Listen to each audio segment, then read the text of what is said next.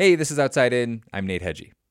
Last week, we shared an episode from a podcast we love, our sister podcast, in fact, Civics 101. It's a podcast refresher course on how the U.S. government works, hosted by our friends and colleagues here at New Hampshire Public Radio. And this July, we are sharing a couple of episodes they made on a subject near and dear to our hearts here at Outside In, the past and present of America's national parks.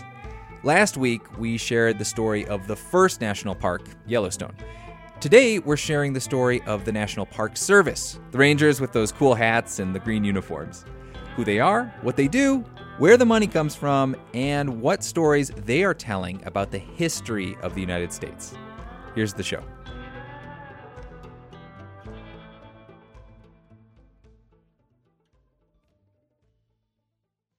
In the beginning, there was Yellowstone. And it was good. I mean, good, but kind of neglected. The kind of neglected that inspired one 1877 visitor to the park to remark that though the formations around the Yellowstone geysers appeared delicate, they were in fact so solid that a, quote, hatchet is often necessary to obtain a choice piece for your cabinet. Wait, you can't do that. That's not allowed. No, that's not allowed. But see, it's a little tricky when you've got 3,472 square miles of park and one guy in charge of it all. One guy.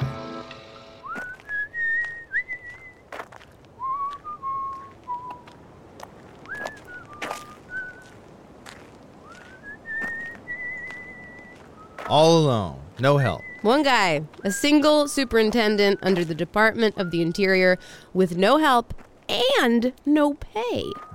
Eventually, Congress figured out that you can't just call something a protected park without the money to protect it.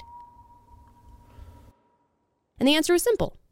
Create the National Park Service. No. Send in the troops. Like the military, the federal troops? Yes, the military. Our first park rangers, in essence. August 18th, 1886, Captain Moses Harris rides into Yellowstone with Troop M of the U.S. Cavalry. And it's not just Yellowstone that needs protecting.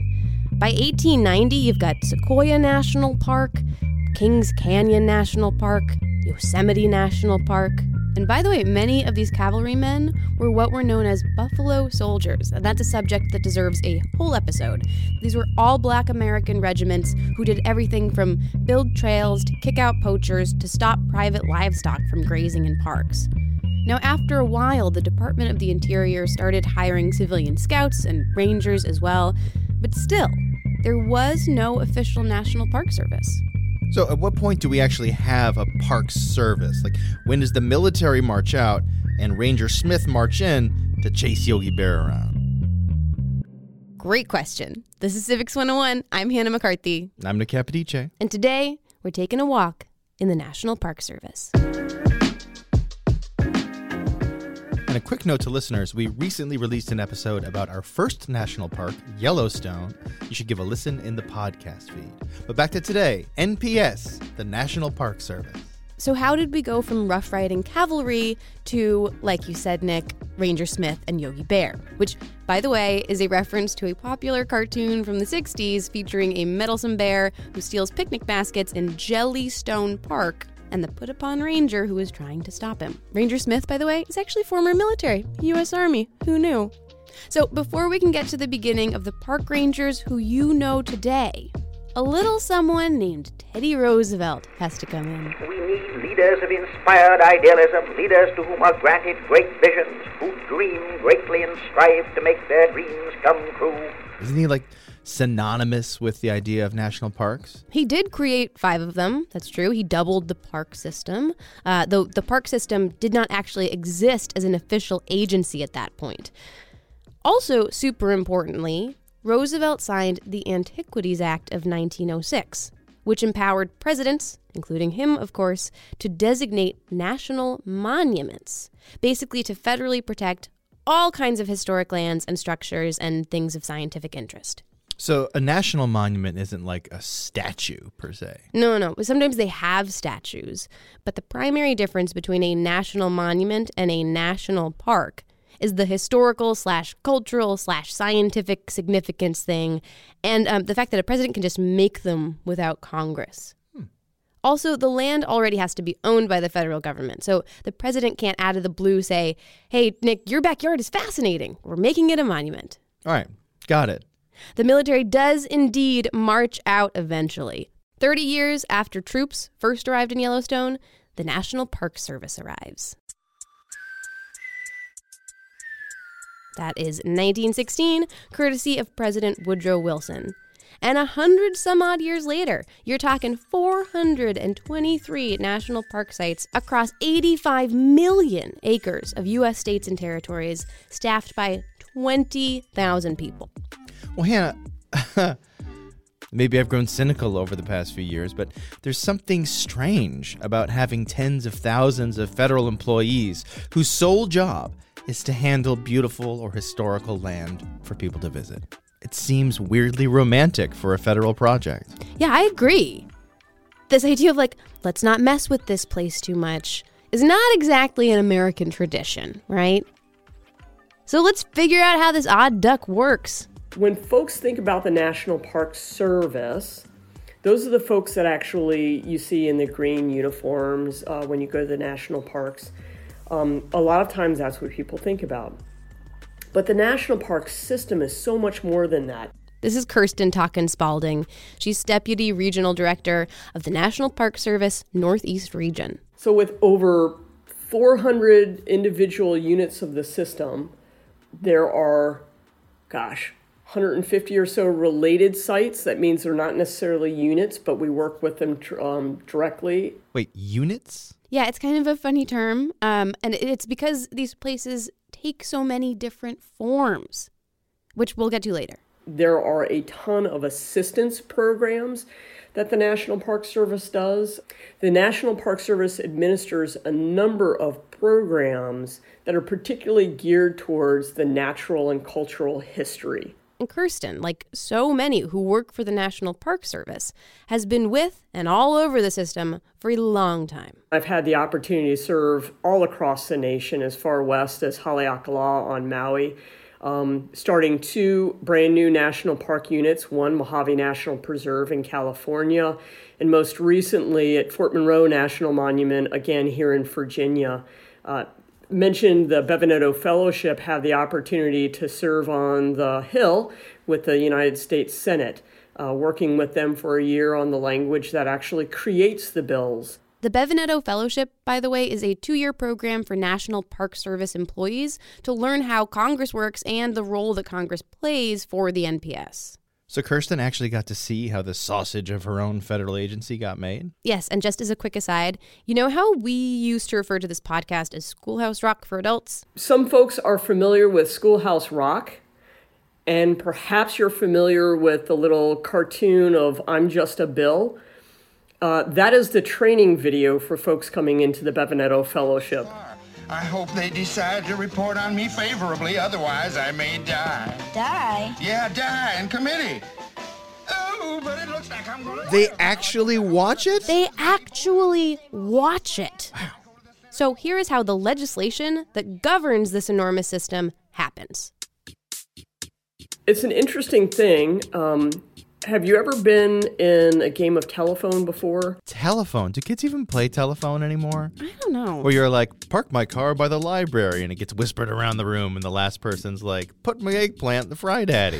It's actually a fun game. Yeah, that is a fun game, man. I'll give you that.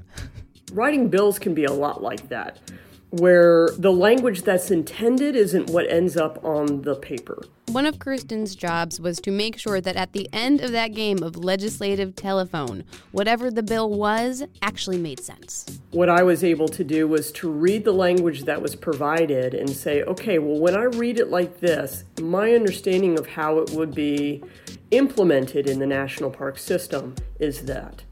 And then the person could go, oh, that's exactly what I meant. And then we would move merrily on. Or they would go, oh, man, that is not what I meant at all. And so they would ask for some refinements, and we'd work collaboratively to make sure that that congressional member's intent behind the bill, that language was reflected in the bill itself.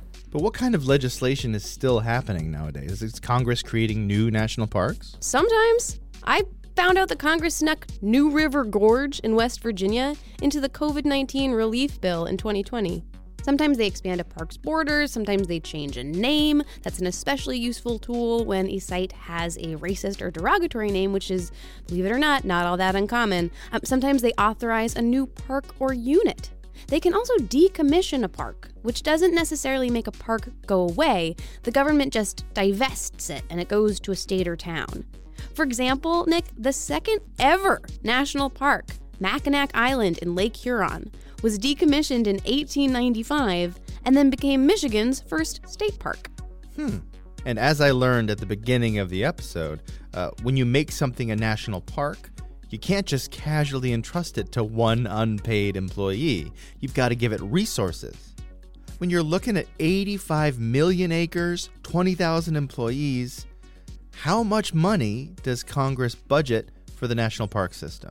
Congress appropriates about $3.5 billion to support the National Park Service.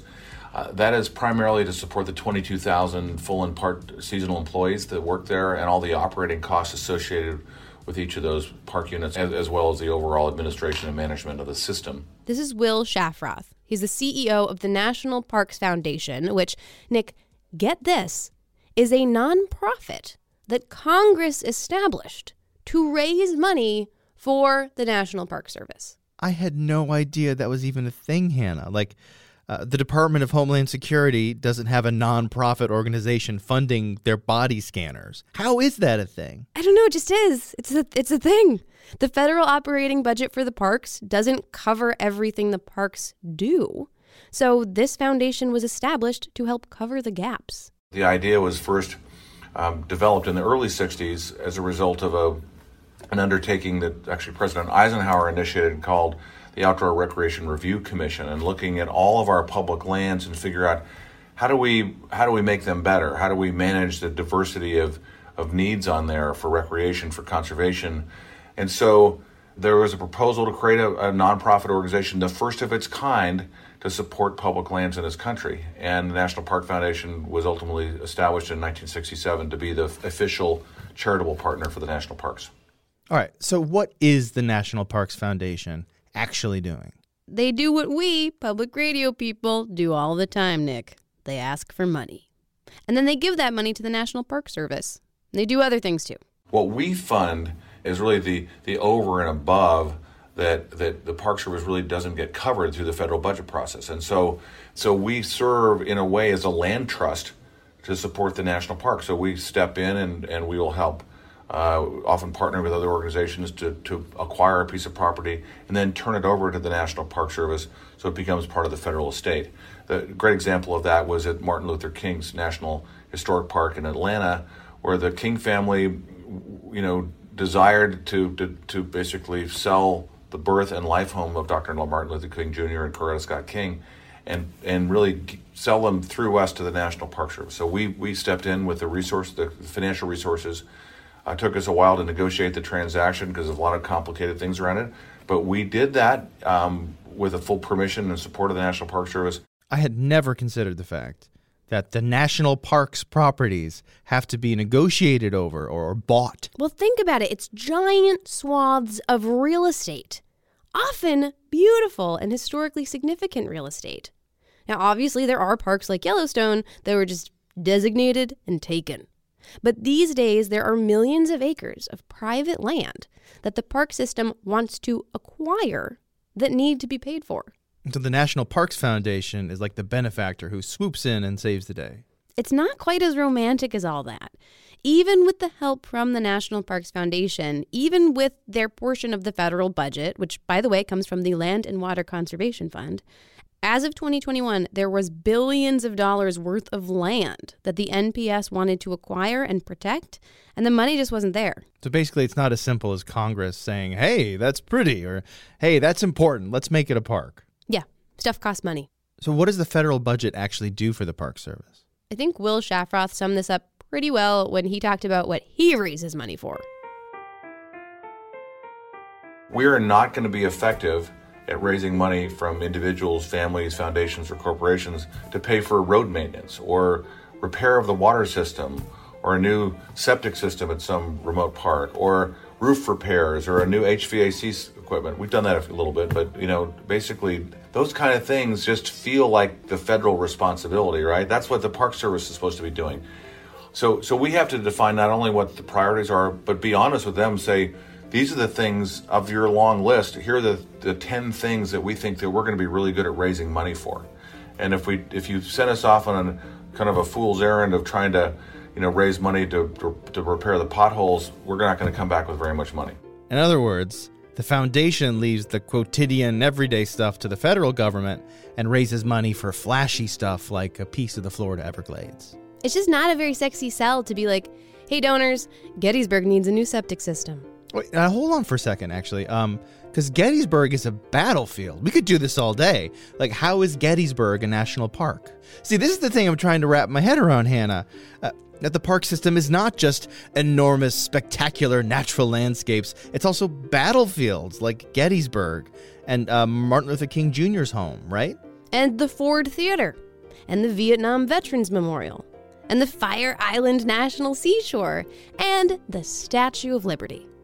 By the way, we mentioned those national monuments, the things that presidents get to make.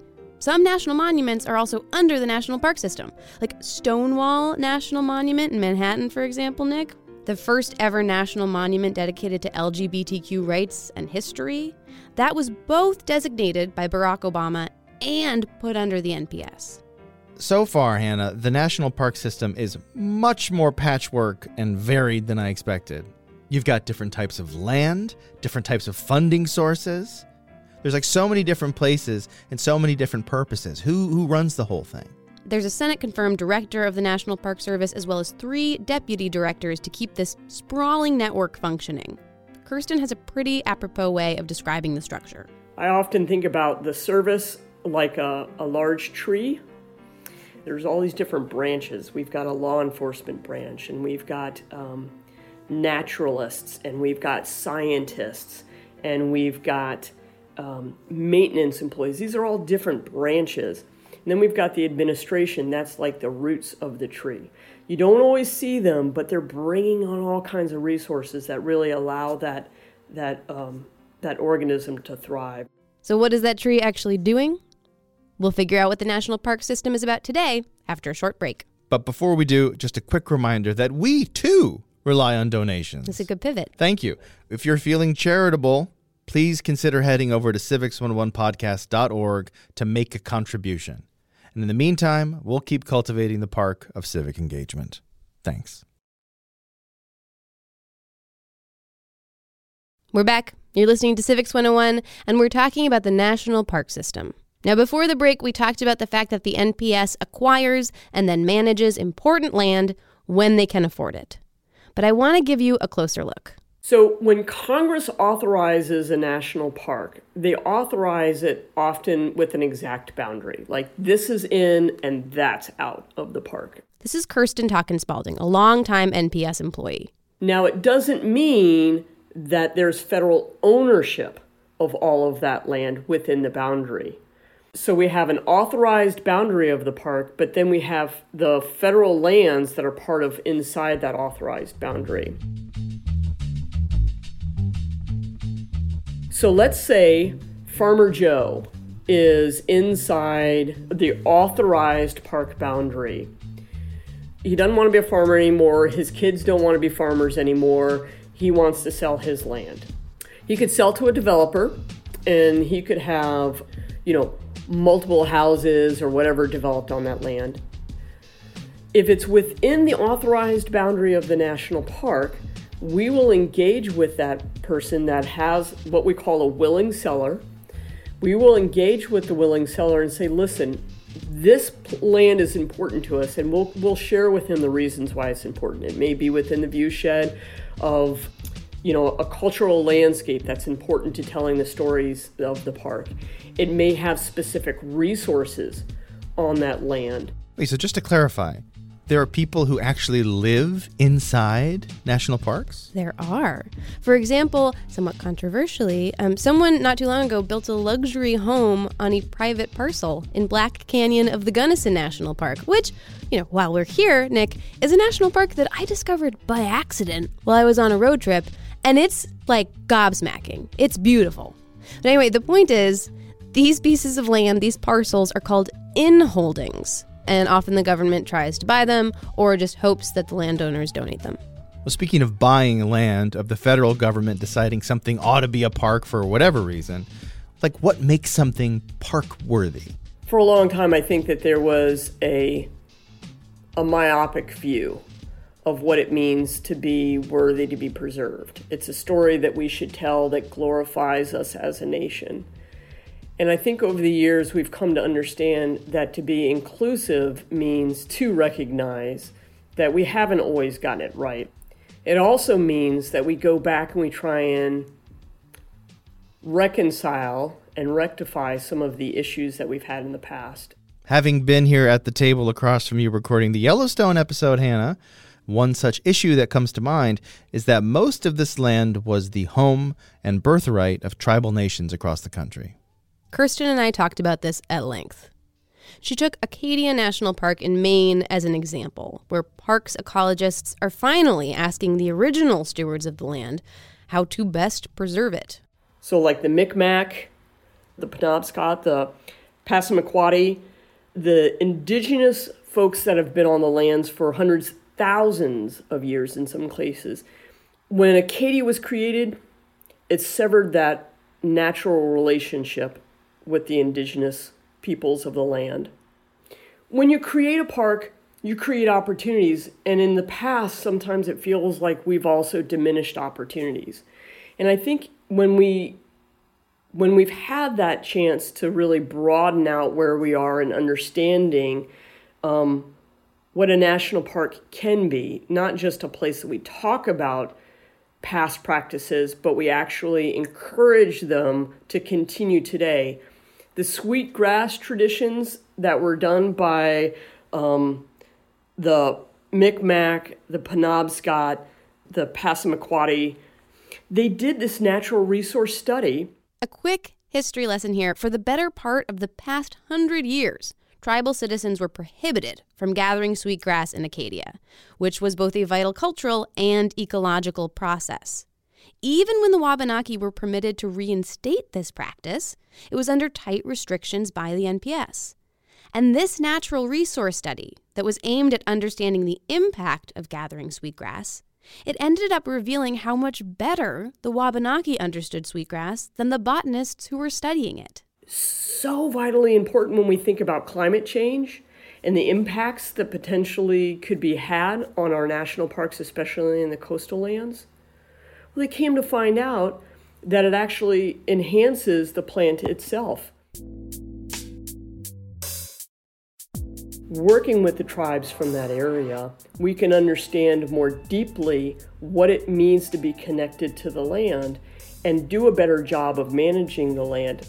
Not just what we think should be done, but understanding the hundreds and sometimes thousands of years of knowledge that some indigenous peoples can bring as well.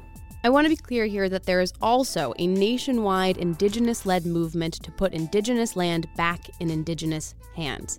It's called the Land Back Movement. And in other countries, indigenous-managed land proves to be just as, if not more, biodiverse than preserved lands managed by governments. Now, currently, the National Park Service has around 80 official tribal relationships as well as 4 co-management agreements, which are specific legal arrangements that look different depending on the park and the tribe. Chuck F. Sams, the current director of the National Park Service, and by the way, the Park Service's first ever director who is also a tribal citizen, has been clear that he wants to create more collaborative and co-management arrangements with tribes across the country. Certainly the director has an interest to ensure that we're doing our part, not just to collaborate and cooperate with our tribal nations, but that we work with them, in a really structured way. And I think that our agreements are part of the way that we do that. These agreements aren't just about like the science, but it even comes down to how do we manage from a maintenance standpoint. You know, if we know that we've got ground nesting birds, we don't mow that time of the year. So we have mowing plans that ensure that we assist with the populations of some of our species that are unique to the areas. We think about the development and planning related to climate change. That's got a lot to do with our connection and our understanding with our tribal nations and working with them directly as well. You know, Hannah, Kirsten mentioned earlier that part of the goal here is to reconcile and rectify, to acknowledge that the things that our government chose to preserve and the way it chose to preserve it was often about glorifying a country that has plenty of condemnable history. There are beautiful and important places that can at the same time represent American shame and disgrace.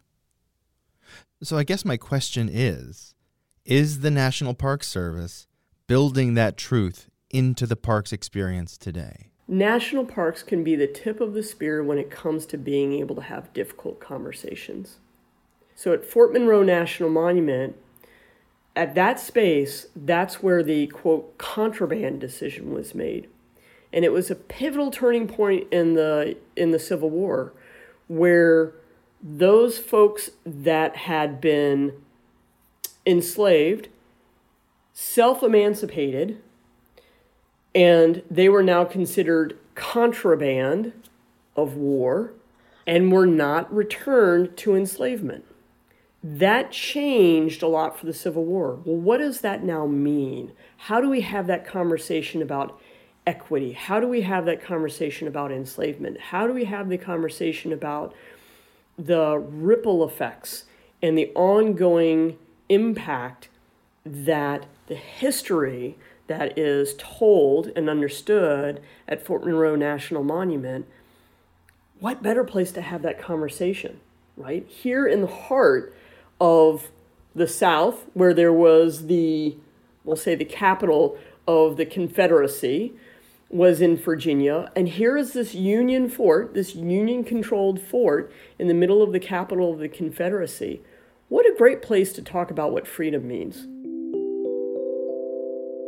So the value of a national park is not just imbued in the economics that it brings to the area, but in our ability to have a civil society that allows us to have these conversations to understand where we have done well, where we have done wrong, and how we can be better as a nation into the future.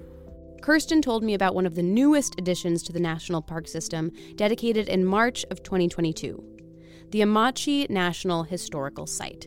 It is also known as the Grenada Relocation Center, where more than 10,000 Japanese Americans were interned during World War II. Now, the ostensible goal here, according to the government officials who've been talking about it, is to preserve a site reflective of an abhorrent period in American history and to teach visitors what we as a nation did to our own citizens. And that happened in large part, Nick, because of a high school teacher who'd been working with his students for 25 years to preserve the site. President Biden signing a bill this afternoon designating Amache as the nation's newest national park. The former Japanese American internment camp is located in southeastern Colorado in Grenada and near Lamar. It occurs to me, Hannah, that the park system is kind of like a living archive.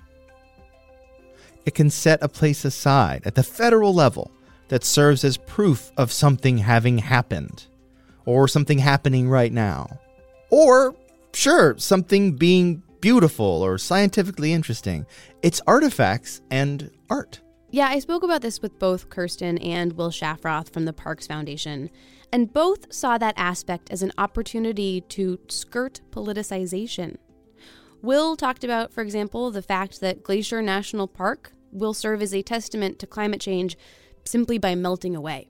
We don't expect there to be glaciers by 2040, and so there are things that we can help in a very safe context that is apolitical and ajudgmental, and just say, here's what's going on. It's also what we can do around a whole different set of issues around racial justice and equity, that the parks really provide a place to tell the truth about our nation's history and the long journey that we've taken to get to where we are, and frankly, just how much further we still have to go in a lot of ways. They just started us kind of telling the truth. Of course, for something to get to that point, it has to go through the political process. It has to be presented as worthy of the Park Service, worthy of federal money. I come back again to that well-trodden line, the National Park Service is America's best idea. And I kind of think it's more like the National Park Service reflects American ethos. The changes to the system are in part a result of citizens and organizations saying, hey, this is important. Don't look away. This is America, whether you like it or not. You better put it in the archive before we forget. Over 400 units, there's a reason why there's so many. You can't tell the nation's story at just a handful of national parks. You've got to have all of those voices, all of those stories, those dissonant times, those joyful times. You've got to have all of that together to really make an incredible symphony. And that's part of what our national park system does for the nation.